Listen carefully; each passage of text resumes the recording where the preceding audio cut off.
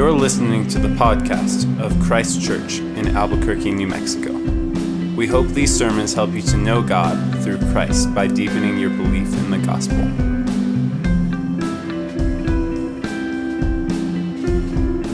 The reading this evening comes from Matthew chapter 8, verses 16 through 20. Now the 11 disciples went to Galilee, to the mountain to which Jesus had directed them. And when they saw him, they worshipped him, but some doubted. And Jesus came and said to them, "All authority in heaven and on earth has been given to me. Go therefore and make disciples of all nations, baptizing them in the name of the Father, and of the Son, and of the Holy Spirit, teaching them to observe all that I have commanded you. And behold, I am with you always to the end of the age." Thanks be to the Lord. My bad, I did it. We're thankful, Father, for your word. We are thankful that you have given us your word. Help us to understand it. Help us to know it. Help us to seek you through it. Lord Jesus, we pray that you might get great glory and honor by us sitting under your word to us. Holy Spirit, we pray that you would give us illumination, that we might see, believe, and understand.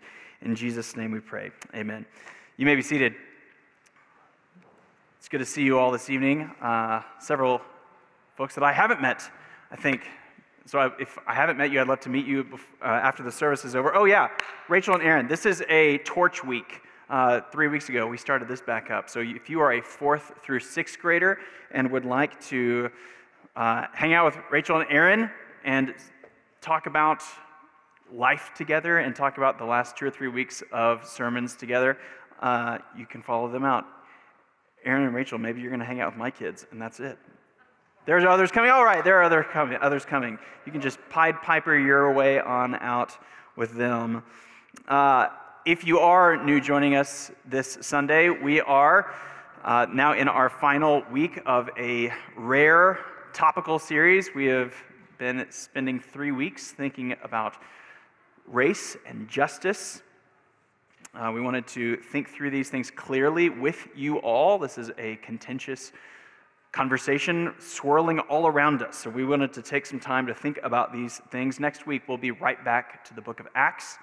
But we, 2 weeks ago, thought through that all humans are created in God's image, which means that every human on earth demands equal dignity, and that every human on earth must also come to equal repentance, turning to Christ, who is the true and clearer image of God.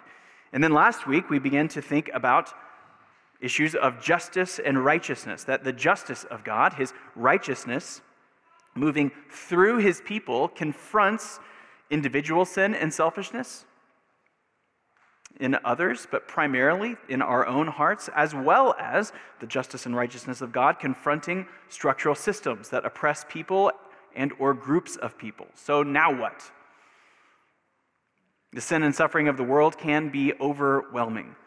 We might come out of here after this service tonight and after thinking about these things the last 3 weeks with renewed activism, even committing ourselves toward perhaps starting nonprofits or volunteering at nonprofits to alleviate or reform all kinds of injustices that people are grieved by.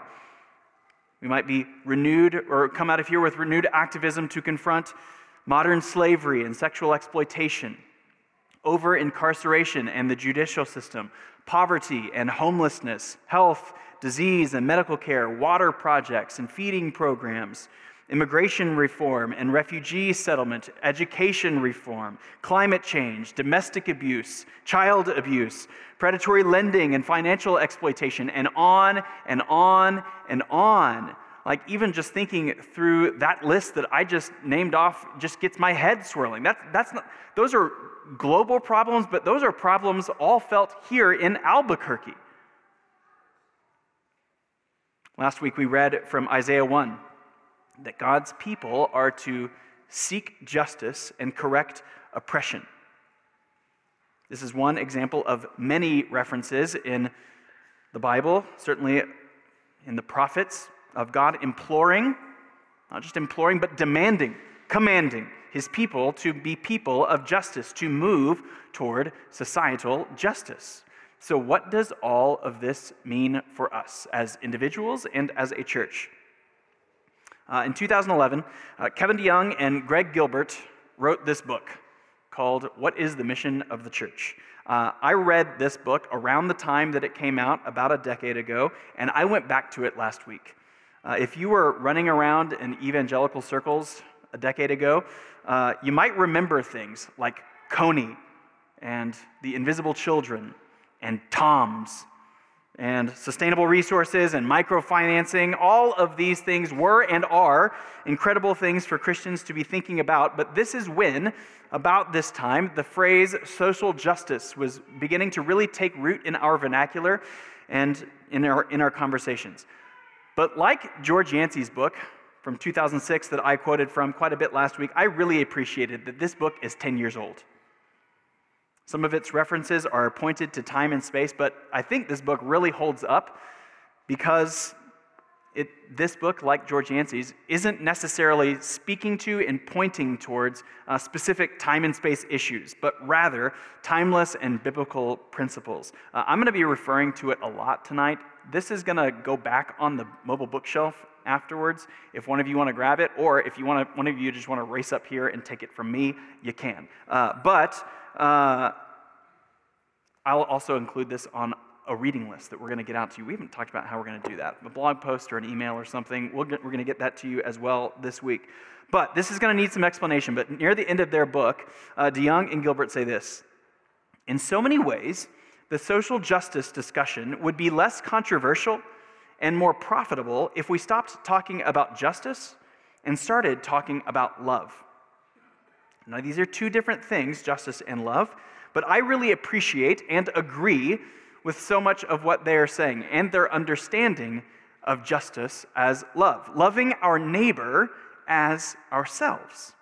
So tonight, we're going to try to arrive at some conclusions over these past 3 weeks and make clear applications for us. But I want to do so by thinking about all of this under two headings: that of loving the world as individuals, what we do individually, and then loving the world collectively as a church. Loving the world as individuals and as a church.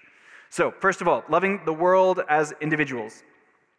So much has been written over the past decade or two about the word shalom, about the flourishing life, not just peace, but the flourishing life that God has created humanity to enjoy in His presence. Now, just imagine the peace, the love, the contentment that Adam and Eve experienced in God's presence in the garden. The good life, we might say, that we as humans quickly ruined.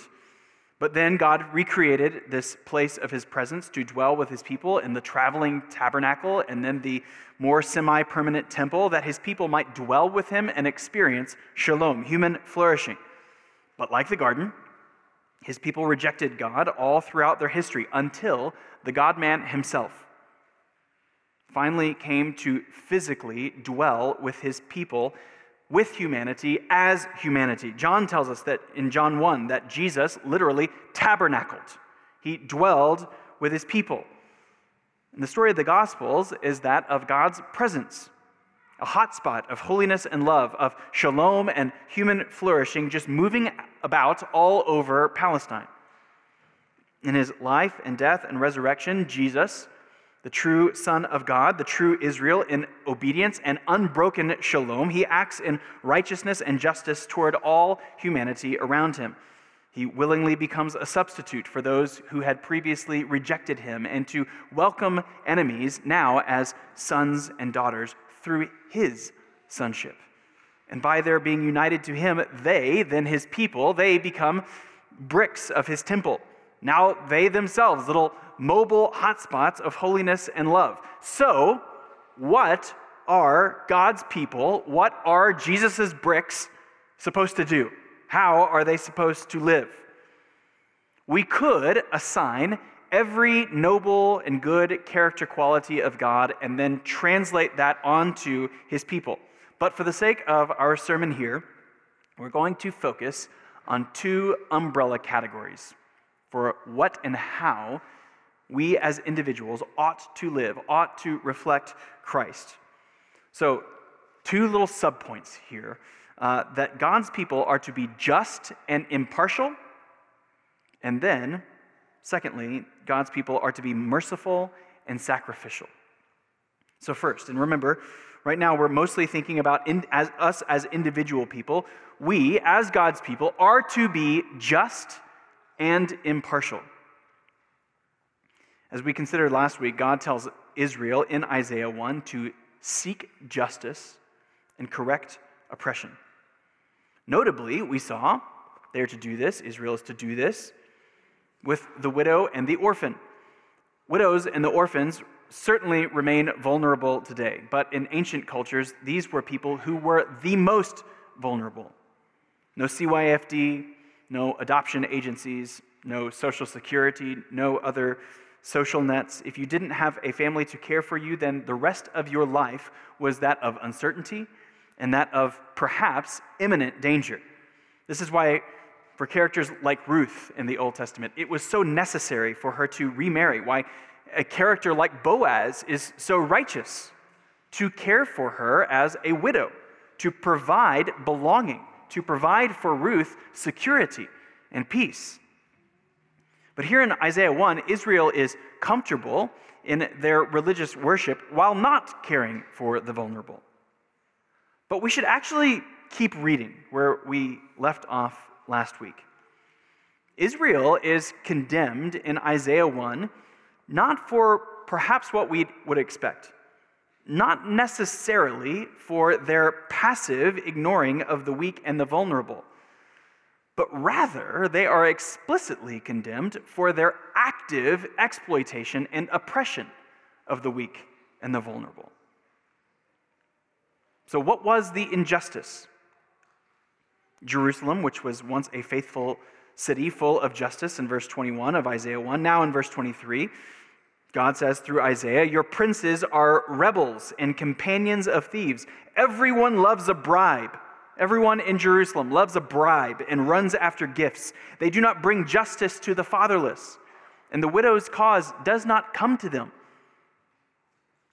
The leaders are taking bribes. They are siding with the rich instead of siding with the vulnerable, of allowing the cries of the vulnerable to get to their ears, which then completely cancels out their seemingly religious worship. There is no heart for God, and there is no heart for their neighbor. In other words, as DeYoung and Gilbert say, the injustice was not that there were poor people in society. God's people were guilty of injustice because they were defrauding the weak and helpless in order to line their own pockets. There are many other places like this in the Old Testament, certainly in the prophets, but similarly in Amos 5, a book and a chapter made commonplace by Martin Luther King Jr., Israel must let justice roll down like waters and righteousness like an ever-flowing stream. Throughout Amos, it is clear that God does indeed care for the poor, the vulnerable. The poor are actually the most vulnerable, the most likely to be on the receiving end of injustice. I think we all intuitively or anecdotally or even historically know that to be true. Like money talks. Money buys the best lawyers. Money buys the unjust judges. And so Amos condemns the wealthy who are selling the poor into slavery for their very minimal debts. Amos condemns officials who are accepting bribes, arbitrary and excessive taxation on the poor, and so on. And in this context, Dr. King was absolutely right to apply the injustices and unrepresented exploitation of many black Americans by quoting Amos 5. And so these are but two examples of many, especially through the prophets, where God's people are commanded, not encouraged, but commanded to pursue justice. But doing justice and righteousness in context means that God's people must not cheat, must not swindle, rob, murder, accept bribes, defraud, hold back on agreed upon wages. And so we should actually be careful to apply what God is really concerned about. Remember what we talked about last week, that we should be careful and rational to truly execute justice, To put it bluntly, DeYoung and Gilbert say justice as a biblical category is not synonymous with anything and everything that we feel would be good for the world. That's important. We need to consider deeply and be confronted, certainly with the other reality that we'll get to in just a minute, that God's people must be merciful and sacrificial people, but at its very basest definition, seeking justice as Christians, pursuing justice as the Bible presents it, is, might I say, merely being honest, being impartial. The ancient world and the economy of the Bible is actually very dissimilar from a modern American economy. Now, don't hear me wrong. I think there are certainly still economic injustices and exploitation that still happens today in an American present economy. But, just think about today's American economy. The working poor pay no or next to no taxes to our state and federal governments while receiving many governmental benefits. And that's not I'm not complaining about that. That's actually really good. Escaping from cycles of poverty is difficult, if not impossible, for millions of Americans. I would absolutely commend Barbara Ehrenreich's first-person reflection called Nickel and Dimed, when she worked as a restaurant server, a motel house cleaner, a hourly worker at Walmart. These are not what she's thinking about and talking about theoretical economics of lazy people, but the lives and well-beings of many hardworking Americans. But today's American economy, even with its problems and shortcomings, is a far cry from an ancient Near Eastern economy where the working poor were not just not taxed or even equally taxed, but the working poor in an ancient Near Eastern economy were overly and unjustly taxed. And then not just not cared for, like our governments seek to do, often imperfectly, but the poor were then even further exploited because, what are they going to do about it? What's going to stop us, the big bad government and the rich, from just taking all of the poor's money and then further exploiting them? Nothing was given to the poor and everything was taken. Christians should not participate in this kind of injustice and partiality. The book of James is clear that showing partiality to the rich is sin. We might say that the kind of injustice that so many of the prophets are condemning is if, one of you who is very rich hired maybe one of you students, somebody who's working a part-time job, an hourly wage, to do a job at your house.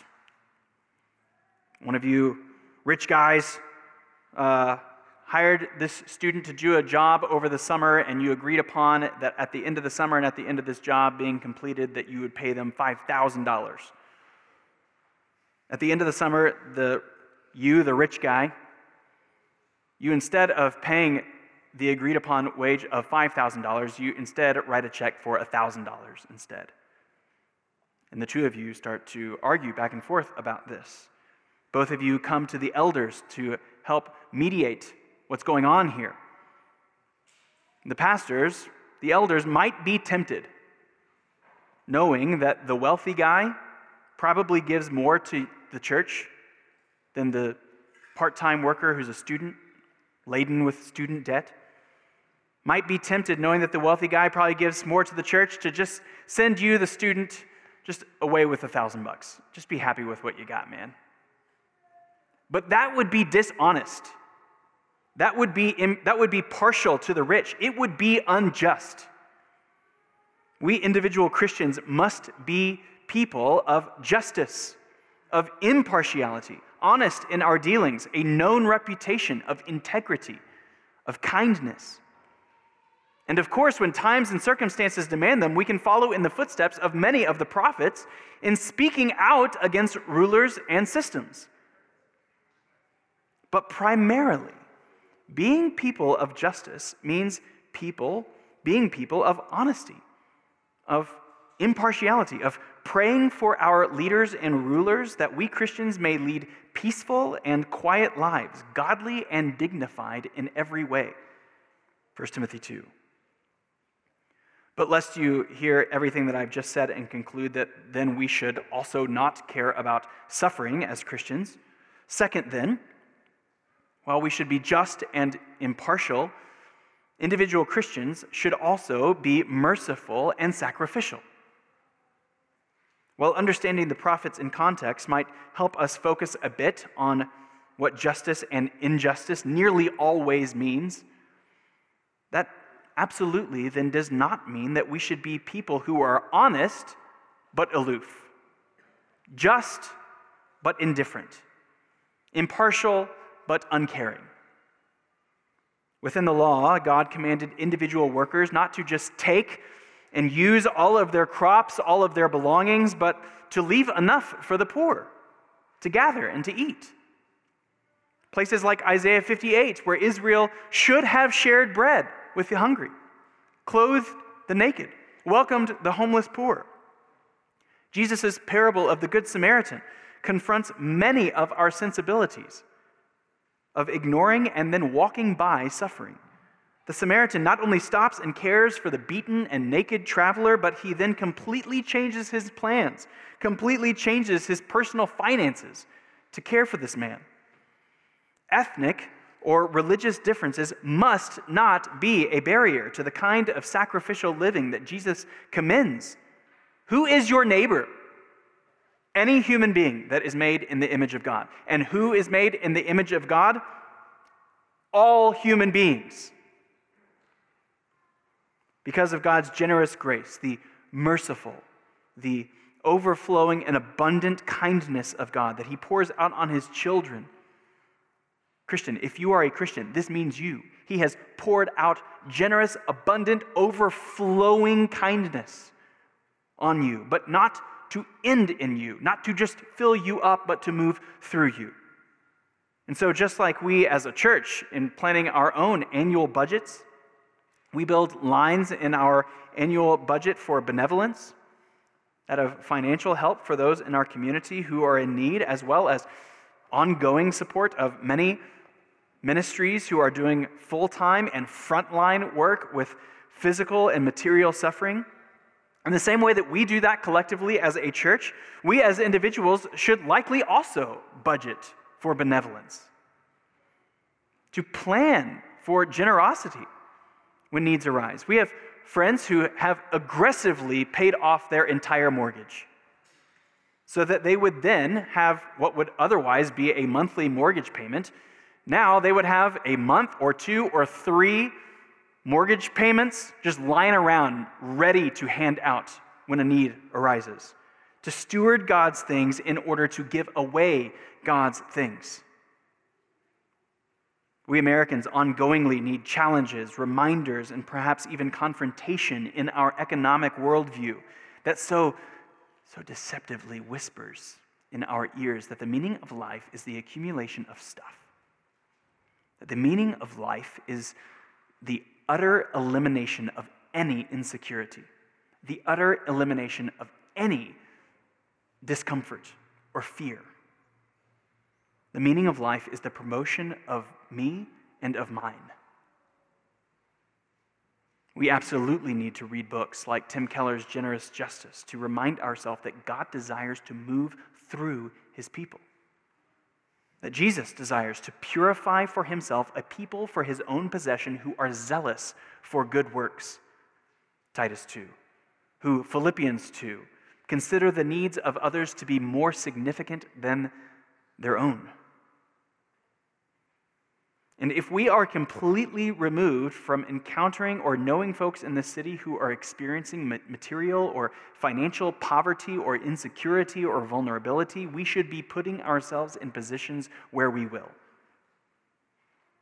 Our church staff, and along with some of the Shine leadership, have been working hard over the past few weeks and months to help get to you some places around this neighborhood that you might perhaps begin to more regularly hang out, to buy your groceries, to get your gas. Places where we might more regularly bump into and build relationships with the folks that we are coming alongside within our Shine relationship at Eugene Field Elementary. More on that in a minute. So not only budgeting money, but budgeting time, budgeting place toward the good of those in need, following our Savior and becoming more and more conformed into his image, the true image of God, that we must become people individually of greater justice, of greater impartiality, of greater sacrifice and mercy. As Christ has loved us in compassion, we must love the world in compassion. But one more note here, be careful.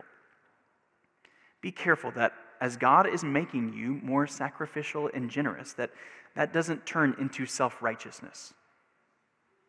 That the so-called radical decisions that you have made, that doesn't make you a whole lot different than the Pharisee in Luke 18.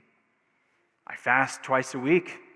I give tithes of all I get, and I thank you, God, that I am not like the others. Applying this to this now, thank you, God, that I am not like those other stingy Christians. That then just becomes a hearty slap on the back of what we are doing instead of what Christ is doing. Don't presume to know or understand all of the ways that God might be transforming and sanctifying others, maybe differently than you, maybe more slowly than you. But now we've thought about loving the world as individuals. What about loving the world as a church? What must we do collectively? What should we do collectively? What is the mission of the church? Many people have tried to answer this question. Many people have come to different conclusions by latching on to a different verse or section of Scripture. The passage that DeYoung and Gilbert have built upon, and they spend about 260 pages or so defending why, the passage that they have chosen is the passage that Liz read for us. Jesus' last words to the disciples that Matthew records. Matthew 28, the so-called Great Commission, why he is sending his people into the world, what he is sending them to do and accomplish, their marching orders for the rest of their lives. They are to go, leave here, leave Jerusalem, and as you do, make disciples wherever you go, even to the ends of the earth. Make followers of Jesus of all peoples. How? Well, by baptizing them, and then by teaching them all that he has taught. This Great Commission of Matthew 28 should actually be the primary mission of all of us individually as Christians, but it must certainly be the primary mission collectively as a church. We exist together to know and worship God, and then to act as 2 Corinthians 5, ministers of reconciliation between God and a dead and dying world. Like our Savior, we must love the world, showing and exemplifying compassion to the broken and vulnerable. But why?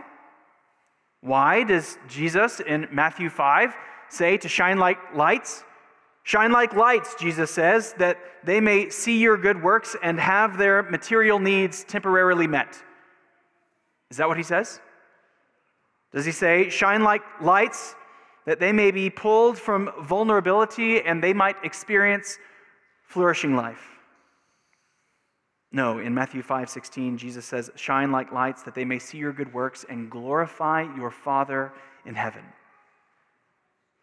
Books and books and books have been written about Jesus initiating his teaching and healing ministry in Luke 4 by, of all the places he could have chosen in the Old Testament, Jesus read from the scroll of Isaiah 61. Jesus taking Isaiah's words upon himself, he says, the Spirit of the Lord is upon me, because he has anointed me to proclaim good news to the poor. He has sent me to proclaim liberty to the captives. Jesus, it is often said, has apparently come with a preference toward the poor and with a mission of bringing justice towards those who have been wrongfully imprisoned. But here's the thing. Jesus actually doesn't bring money to the poor. He proclaims good news. He has anointed me to proclaim good news to the poor. Literally, the gospel. Jesus doesn't actually release captives from literal prisons, pursuing judicial justice or something like that. But he proclaims liberty to captives of sin. His ministry is first and foremost that of proclamation. In Mark 14, he tells the disciples, "You will always have the poor with you, and whenever you want, you can do good for them." Now, I realize the minefield that I'm walking through here, but the mission of the church is not social. It is primarily spiritual. Now, just because something is secondary doesn't mean that it is unimportant, but the mission of the church is that of making disciples. It is a spiritual mission. That's not to say that we should only concern ourselves with just getting people converted, that we should not care for image bearers as holistic human beings, caring that they and we would love God with our whole heart, soul, strength, and mind. It's true, many individuals, many churches, many movements have been, quote, so heavenly minded that they are of no earthly good. But I fear that many more are so earthly minded that they are of no heavenly good. The kingdom is not something that people build. The kingdom of God is not something that people create or to bring into fruition. Just think about the adjectives or the verbs that are given as the kingdom comes to earth. The kingdom is always something that people proclaim, that people bear witness to, that people enter, or more often, that people inherit or even receive. The kingdom is not something that we bring about by relieving poverty. After all, what good is it for a man to gain the whole world, to be lifted from poverty, but then to lose his soul? The kingdom is not something we build by reforming education or immigration or incarceration. Many of these systems could be arguably built on unjust or inhumane worldviews and should be spoken against and should be confronted. But as we considered in Acts 16, societal problems and injustices are not the gospel. We might say they are not even in the gospel, but they flow from the gospel. And indeed, it was individual Christians with a worldview of justice, a worldview of the image of God, like William Wilberforce, like Frederick Douglass, like Martin Luther King Jr., who spoke so persuasively and courageously against injustice. It was Christians and denominational structures who essentially invented the hospital structures and systems, certainly made them what we know them to be. It was Christians in the Roman Empire who began caring for orphans when the rest of the society ignored them. None of those things are historical exaggerations, and we Christians should individually be stirred toward greater levels of activism that we then feel the Lord stirring in our consciences, stirring in our hearts. But we should be careful. We should be careful that we properly understand the kingdom for what it is, something that is breaking in, but never quite fully here. We should, as Christians, be moving against injustice, but with an understanding that the reality of this world, it will always be filled with brokenness, with evil, with injustice. I think I just need to quote at length here from DeYoung and Gilbert because I can't say it better. So pardon me, excuse me for this, it's so good. The final events, the defeat of the nations arrayed against the Lord and his anointed, the defeat of Satan, the creation of the new heavens and the new earth, it all happens when and only when King Jesus returns in glory and not before. That's important to remember for at least a couple of reasons. For one thing, it protects us from a wrong and ultimately discouraging optimism about just how good we should expect to be able to make this world. Paul tells us in Romans 8 that creation will one day be set free from its bondage to corruption and obtain the freedom of the glory of the children of God. But Paul is also equally clear that until that day, the creation remains subjected to futility and under its bondage to decay. We are afraid, the authors say, we are afraid that church leaders are doing their people a disservice by leading them to hope too much for the betterment of society in what Galatians 1 says, this present evil age, which still languishes in bondage and futility. Mission statements, a church mission statement, like transform the city and transform the world, or change the city and change the world, express a very commendable desire, but simply go too far beyond what the Bible tells us we should expect to see in the world during this age before Jesus returns. And the result, we fear, is that over the years, as cities don't become havens of virtue and of justice, as poverty persists, as inadequate housing remains, as governments remain susceptible to corruption, Christians will find themselves discouraged and possibly even questioning the goodness or the power of God, all because they have their hopes set too high and on the wrong things. That's really good. This is not, none of that is now an excuse to throw our hands up, say that there's nothing we can do, an excuse for indifference, an excuse for complacency. No, godly living in our world consists of a broad range of activities, from simple and fair and honest dealings with people in daily life, to regular, radically generous giving of your time and resources, to activism that seeks to end particular forms of injustice, particular forms of violence and oppression. We should indeed fight against and resist evil in the world with a square-shouldered realization that God does not expect us to be able to make the world perfect, and that those evils will persist until our King comes. We ought to seek to confront justice while also being clear-minded about it. Because here's the thing, all the kinds of nonprofit ministries that we could start, that I mentioned at the beginning of this, not all of us in this room are passionate about the same kinds of things. Just because some members of this church do not care about the same things that you so passionately care about, or to the level that you care about, that does not mean that they are not themselves sacrificially moving against the vulnerable or confronting injustice in other areas. In fact, to paraphrase one pastor, if you need 50 hours in the week on top of your full-time 40-hour work week just to be a faithful Christian, then we have made too much about what it means to be a faithful Christian. We have likely made more of loving people who are in our immediate proximity, geographically, more likely relationally in your local church. We have added on top of just living out the so-called one another's of the New Testament, of just growing in the boring old fruits of the Spirit, love, joy, peace, patience, kindness, goodness, faithfulness, gentleness, self-control. We have heaped upon ourselves expectation to change and transform the entire city and the world, that it becomes exhausting, it becomes paralyzing, it becomes self-condemning.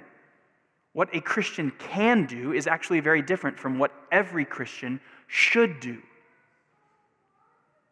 Let's be very leery of legalism in these arenas.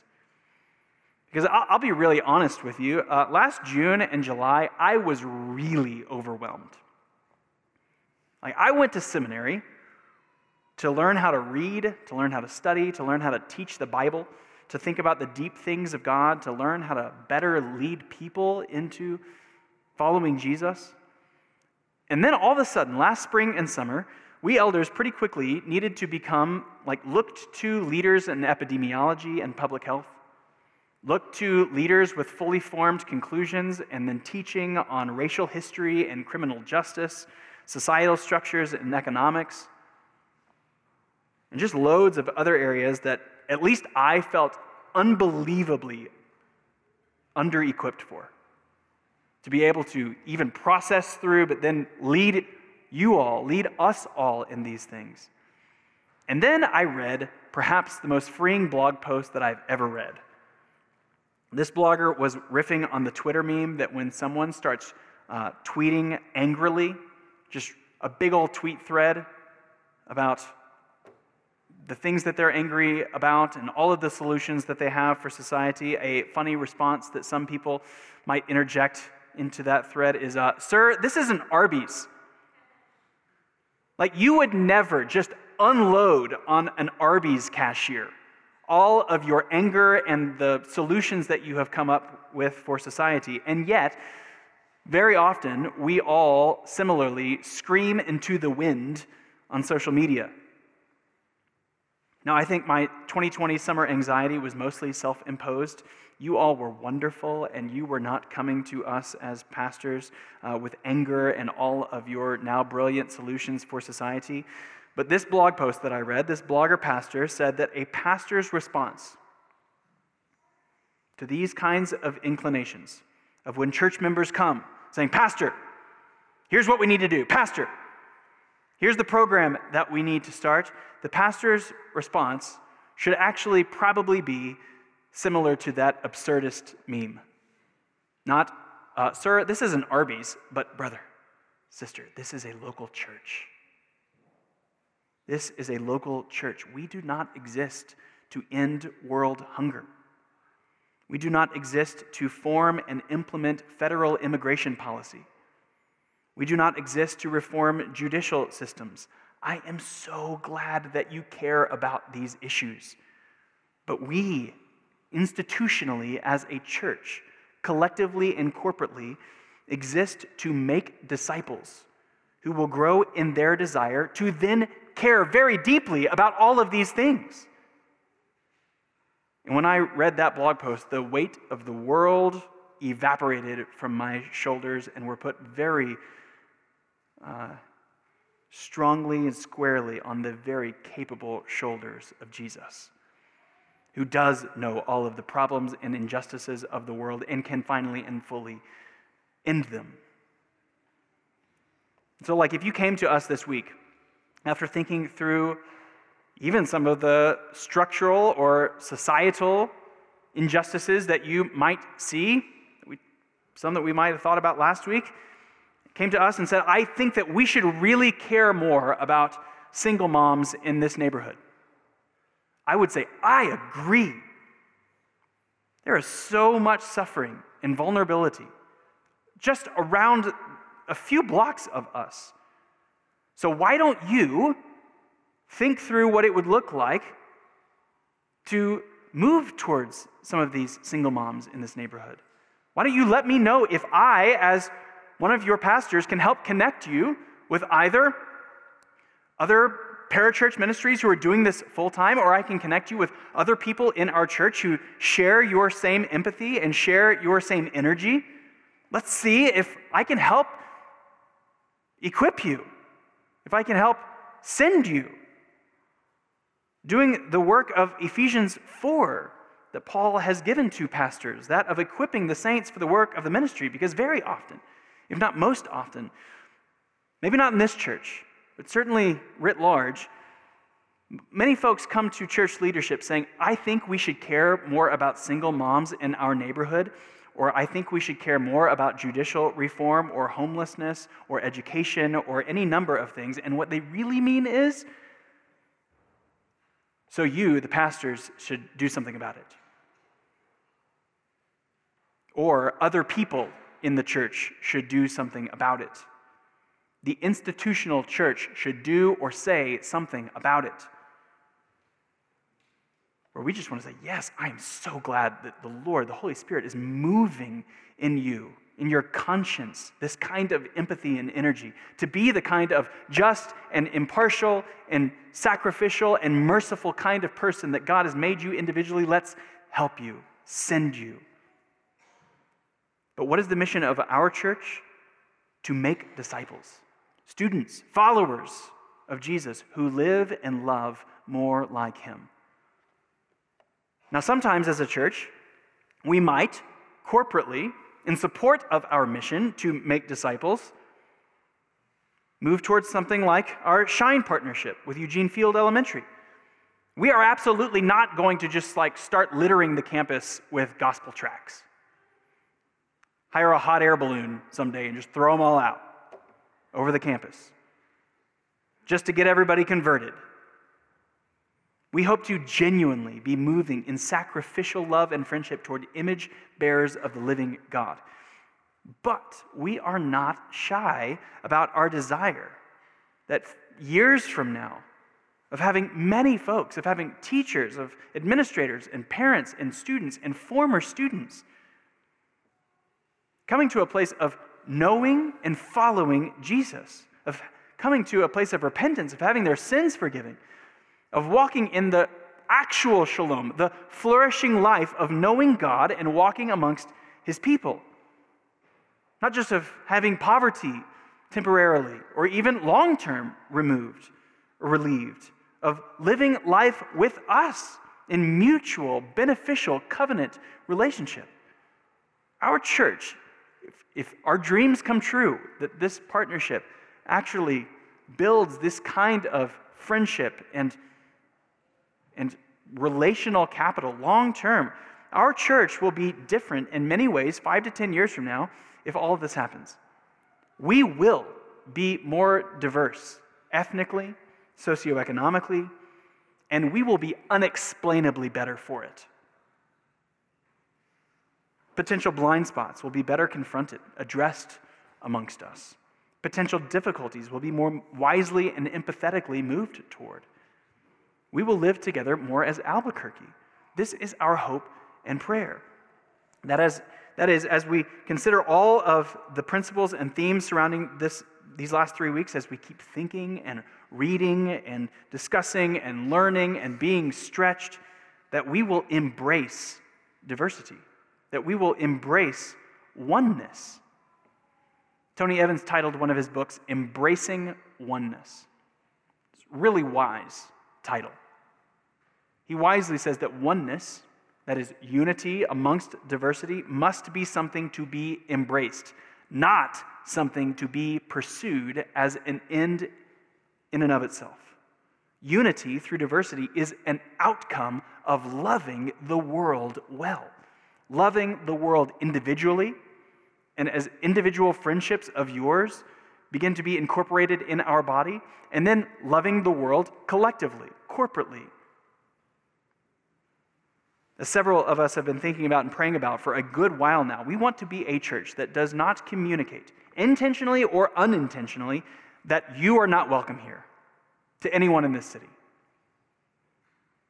And I'll be honest, we have a lot of room to grow in that, both in leadership up front and then sitting in these pews. Are there any unspoken or implicit barriers that we are building or maintaining? Because to be able to embrace oneness, we need to make sure that we haven't got a bunch of hands or arms that are filled up with a bunch of stuff that then don't allow us to actually embrace others. So please pray for us. Keep praying for us, your pastors. Keep praying for us together as a church. Keep praying for your own heart. As one African American pastor recently said, if it's not big enough to pray about, it's not big enough to worry about. If it's worth worrying about, it's worth praying about. And if it's prayed about, ain't no need in worrying about it. So let's pray about all of these things, individually, in the mornings, in the evenings, together in our gospel communities, together at our meetings like this. Let's keep praying that God would transform us into the image of Christ, that we might love the world around us well, in justice, in impartiality, in mercy, and in sacrifice. Let's pray now. Our Father, we are not equipped for these things. We are not able to do the kinds of things, to be the kinds of people that you actually want us to be. But with you, nothing is impossible. Through the Spirit of Christ, you are able to transform dead and selfish hearts into living and selfless ones, into hearts and lives and minds that were formerly divided, now into one, You are able to transform people that then can love the world well. So help us, Father. Help us to have our eyes clearly fixed on our Lord Jesus, the author and perfecter of our faith.